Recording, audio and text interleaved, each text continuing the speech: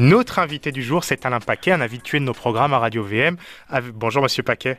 Bonjour. Je rappelle que vous êtes professeur au département de sciences économiques l'UQAM, économiste, spécialiste en économie financière et monétaire. Avec vous, on va discuter d'inflation, le grand sujet du moment et le sujet favori et principal des électeurs pour la prochaine élection générale de l'automne, l'élection pour l'Assemblée nationale du Québec. C'est quelque chose qui nous suit, qui continue, qui s'emballe même.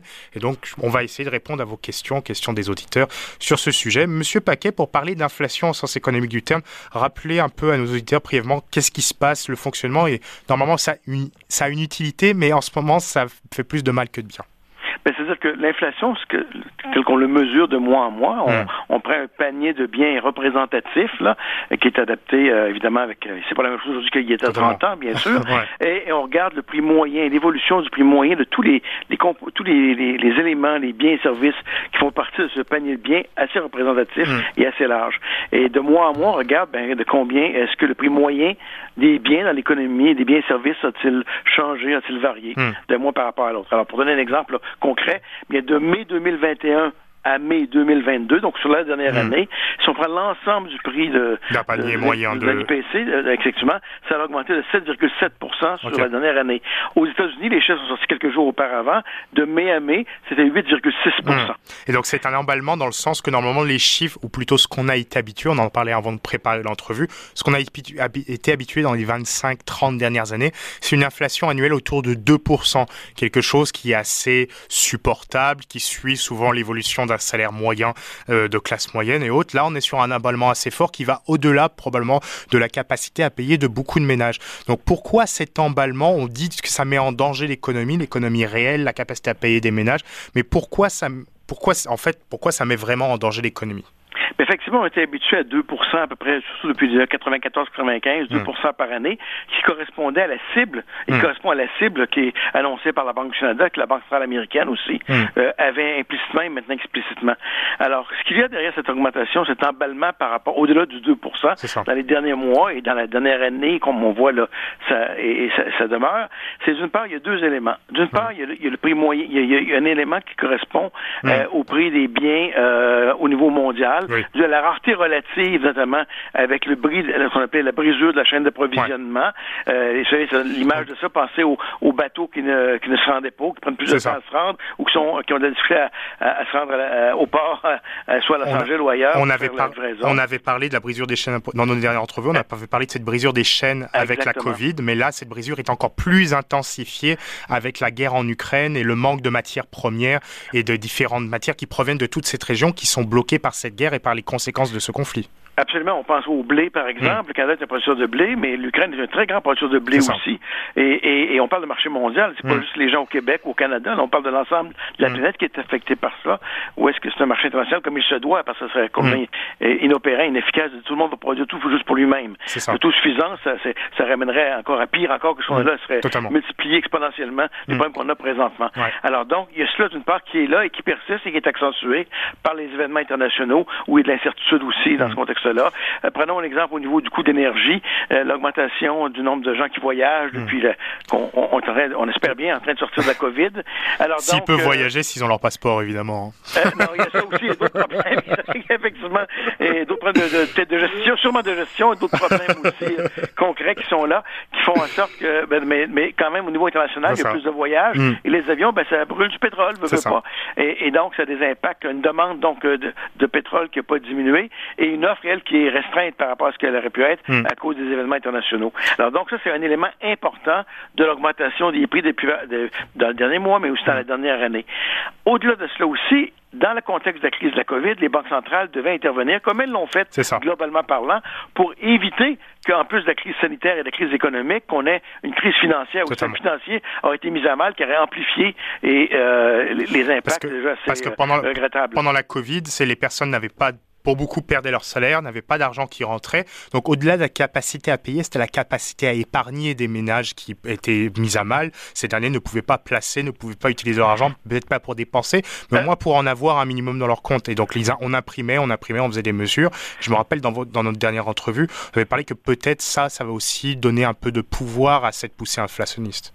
Ben ça, oui, effectivement, parce que d'une part, là, il faut distinguer la politique budgétaire, où il y a des programmes de mesures pour aider les entreprises dans les individus dans le contexte, qui a amené de la liquidité, mais pour ce faire, évidemment, aussi en même temps, les banques centrales, elles, ont injecté de la liquidité dans l'économie comme elles se devaient pour éviter que les banques commencent à faire faillite, ou des banques, soit ici ou ailleurs, là, soient mises à mal avec des conséquences pour que des projets d'investissement puissent se concrétiser, sinon pendant la COVID, au moins après le pire de la COVID. Alors donc tout cela, ça a contribué, d'une part, oui, à soutenir l'économie, mais la contrepartie de cet impact-là est éphémère. Et ultimement, s'il y a plus de monnaie, mais qu'il n'y a pas plus de biens et services dans l'économie, mais le prix... Alors tout le monde, vous allez tous arriver pour les dépenses. Si même matin, on se levait tous avec 1 000 $ de plus de photos de la reine Élisabeth pour une image, là, c'est plus complexe que ça, mais dans nos poches, et qu'on venait pour le dépenser en même temps, bien évidemment, vous verriez les prix tout augmenter partout chez les détaillants et les commerçants. Loi de l'offre et de la demande. Exactement. Alors donc, là, c'est pour ça qu'il y a une partie de l'inflation qu'on observe qui est due à cela. Et donc, les banques centrales ont commencé, depuis quelques mois maintenant, et plus clairement dans leur discours depuis quelques mois, et dans leur action, à dire maintenant, écoutez, il faut rééponger l'excès de liquidité ou faire en sorte qu'en bout de piste, l'augmentation de l'économie va faire en sorte qu'elle va rééponger par elle-même sans nous qu'on ajoute trop de liquidité dans l'économie. Alors, donc, c'est un peu une course contre la montre jusqu'à un certain point, mais qui ne se fait pas, malheureusement, en quelques secondes, en 24 heures, mais sur plusieurs mois et plusieurs trimestres. C'est comme ça, donc, c'est un des éléments que les banques centrales peuvent reprendre le contrôle de l'inflation. Donc, mais au niveau des mesures que les banques centrales font en ce moment, on voit, par exemple, la hausse des taux d'intérêt. On parle souvent de hausse des taux d'intérêt. En quoi ces mesures sont utiles pour reprendre le contrôle, mais est-ce qu'elles ont des risques, par exemple, pour le consommateur? Parce qu'on voit certains, par exemple, qui ont certaines peurs qui sont exprimées qu'avec la hausse des taux d'intérêt, ils ont peur de ne plus pouvoir payer leur hypothèque et autres, et certains se disent si ça continue à hausser et que l'inflation en plus continue et ne se calme pas, ça sera mieux pour eux de vendre ce qu'ils ont déjà commencé à payer, vendre le logement qu'ils ont déjà commencé à payer, que de se retrouver avec une hypothèque qu'ils sont incapables de payer du fait de taux d'intérêt beaucoup trop forts dans quelques mois.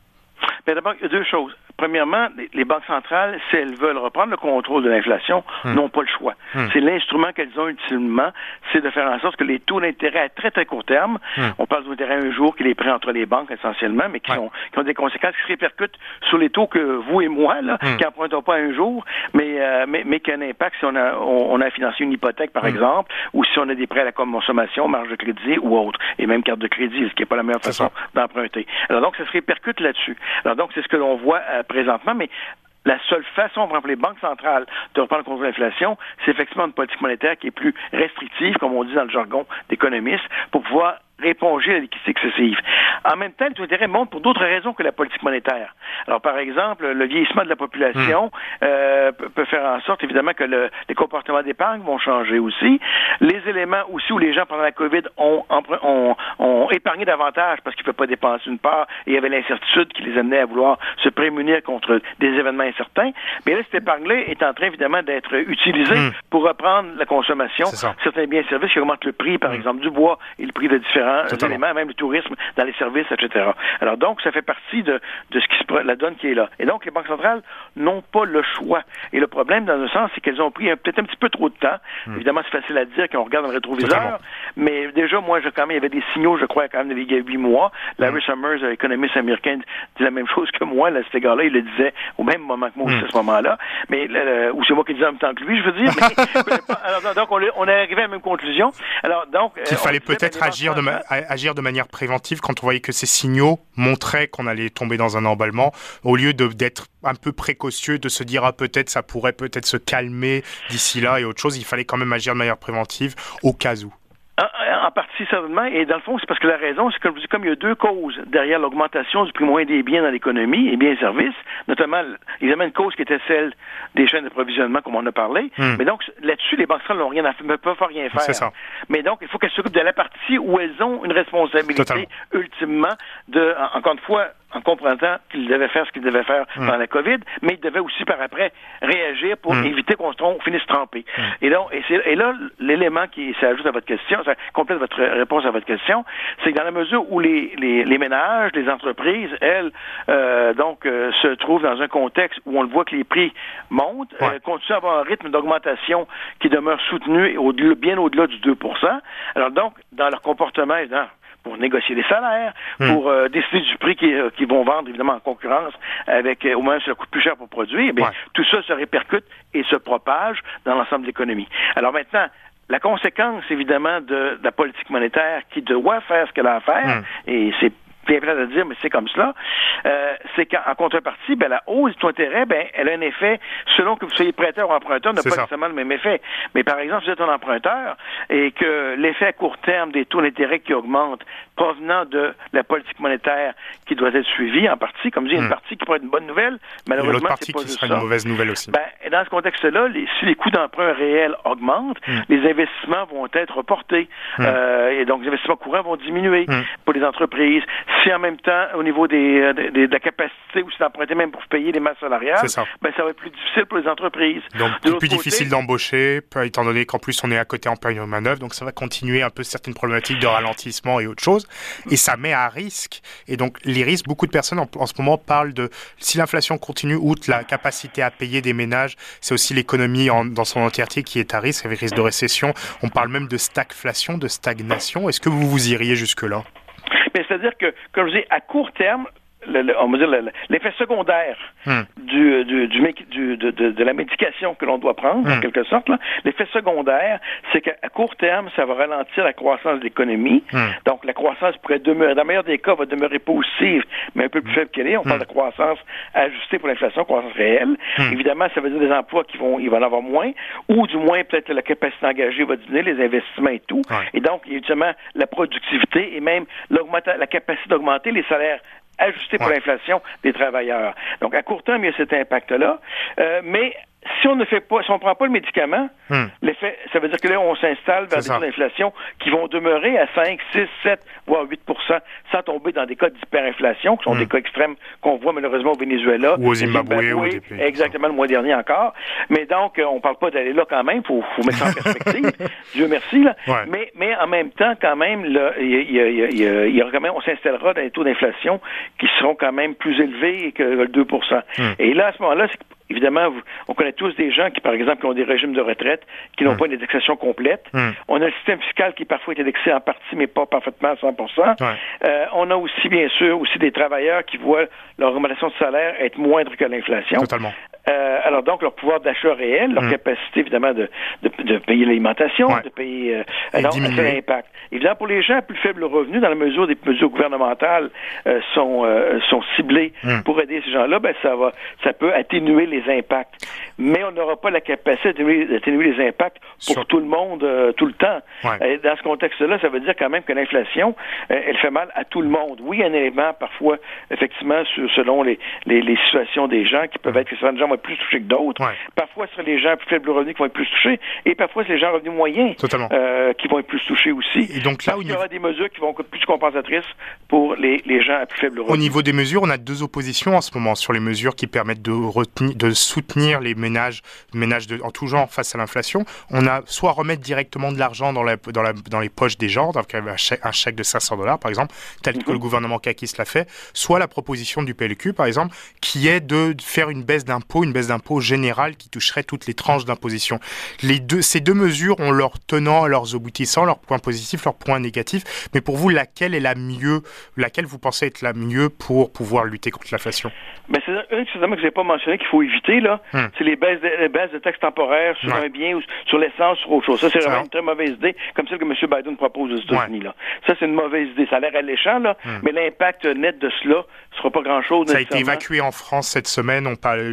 Ça parlait de peut-être de baisser la taxe essence en France, mais finalement, ils ont dit que non aussi, que ça servait à rien sur un court, voire même sur un long terme, que c'était pas vraiment la chose la plus importante sur le poids pour lutter contre la poussée inflationniste pour les ménages, surtout pour la classe moyenne. Exactement, parce qu'on a entendu ça à Ottawa, notamment, des gens vont se proposer ça. Mais donc, ça, c'est une mauvaise idée. Maintenant, ça revient aux deux propositions que vous avez évoquées, celle d'un chèque, un montant donné, l'autre d'une baisse d'impôt général.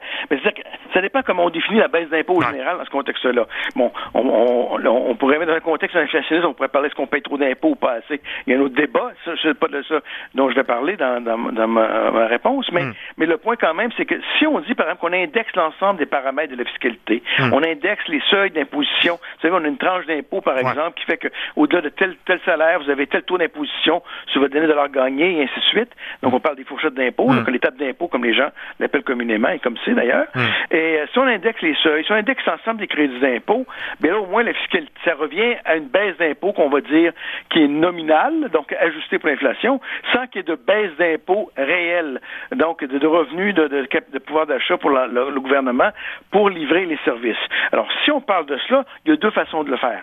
On peut le faire soit, par exemple, en disant, on indexe l'ensemble du système, et je pense qu'on devrait faire ça de toute façon, et dans un deuxième temps, dire, est-ce qu'on accorde une aide plus ponctuelle pour certaines gens, parce que les taxes d'impôt, tous les ans, on peut les changer, mais on ne les changera pas tous les 3 mois, tous les mois. Alors, est-ce que ça veut dire qu'on doit éviter toute aide ponctuelle lorsque pendant plusieurs mois, on a assisté à une augmentation quand même significative des prix? Là, ça peut être aussi une mesure qui est envisageable. Une approche combinée, pouvoir mêler les deux bons côtés de ces deux mesures pour être le mieux, en fait. De façon bien dosée. Ouais. Autant en termes de pondération des deux approches et en termes de l'impact net des deux approches. Parce que dans la proposition ce que j'ai compris, j'ai entendu des propositions, par exemple, du Parti libéral, ça n'allait pas clair si on parlait d'une indexation seulement ou si on parlait d'une baisse d'impôt ajustée pour l'inflation. Et là, les deux sont un peu dans le contexte préélectoral, et même M. Legault à la CAQ semble faire allusion un peu à la même chose, mais pas maintenant, mais peut-être plus tard. Enfin, donc, on voit que les deux sont un peu sur le même terrain, là, au-delà du moyen spécifique. Et là, il y a deux éléments. Encore une fois, on peut parler de baisse d'impôt jusqu'à un certain point, tant qu'on a la capacité des dépenses qu'on veut se payer. On peut faire le débat là-dessus, d'avoir des baisses d'impôts réelles dans certaines circonstances, certains éléments. Parfait. On peut en discuter avec les pour et les contre. Mais au-delà de cela, là, on parle pour l'instant de se prémunir contre les impacts de l'augmentation du niveau moyen des prix mois après mois et de façon constante ou enfin de façon très soutenue. Et on parle à ce moment-là donc d'ajuster les paramètres fiscaux pour éviter, parce que dans le passé, pour donner un exemple, dans les années 70 et même au début des années 70 jusqu'en 76, par exemple, avec les différentes crises du pétrole, et où il y avait effectivement un prix du pétrole plus une politique monétaire expansionniste à ce moment-là, les tables d'impôt n'étaient pas indexées complètement. Il y avait des mesures ponctuelles, mais pas complètement. Et plus récemment, même si M. André fait ce changement au niveau fiscal qui était dans le bon sens, un des éléments, c'est qu'il n'indexait pas complètement les tables d'impôt et les crédits d'impôt, ce qui fait que donc, si on n'indexe pas complètement les paramètres de la fiscalité, c'est une augmentation d'impôts déguisés. En termes réels, là, pas juste en termes de pouvoir d'achat.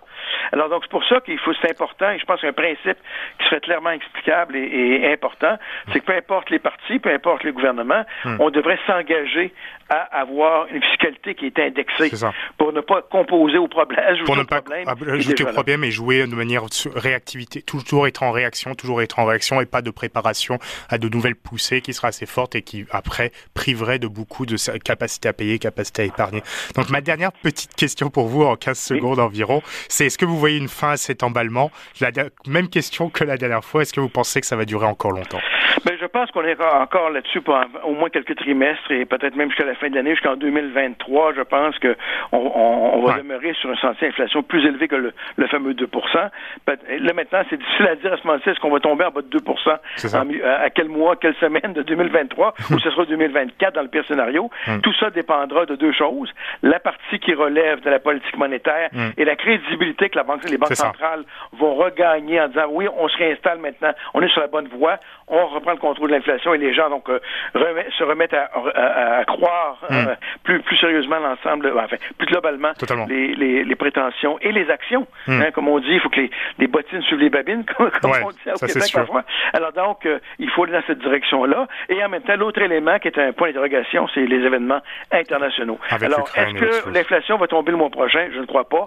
Mais on a au moins ce qui est encourageant, malgré que des effets secondaires à court terme. Là, les banques ont commencé à comprendre qu'il faut agir de manière plus prestante, tel au niveau, on voit avec des hausses de taux d'intérêt qui sont assez rapides. Après une hausse, on est assez rapidement sur une nouvelle hausse, car on sait c'est ce qu'il faut faire pour maîtriser l'inflation de leur côté. Effectivement. Merci beaucoup, M. Paquet, d'avoir répondu à nos questions. C'est toujours un plaisir de vous recevoir à Radio VM. Je rappelle que vous êtes professeur au département de sciences économiques de l'UQAM et que vous êtes spécialiste en économie financière et monétaire et en finance. Merci beaucoup, Alain Paquet, d'avoir été avec nous. Merci beaucoup. Au revoir. Toujours un plaisir. C'est tout pour aujourd'hui. C'est tout pour Questions d'actualité, format estival. Julien Coronneau micro, comme d'habitude. On se retrouve demain pour un nouveau numéro.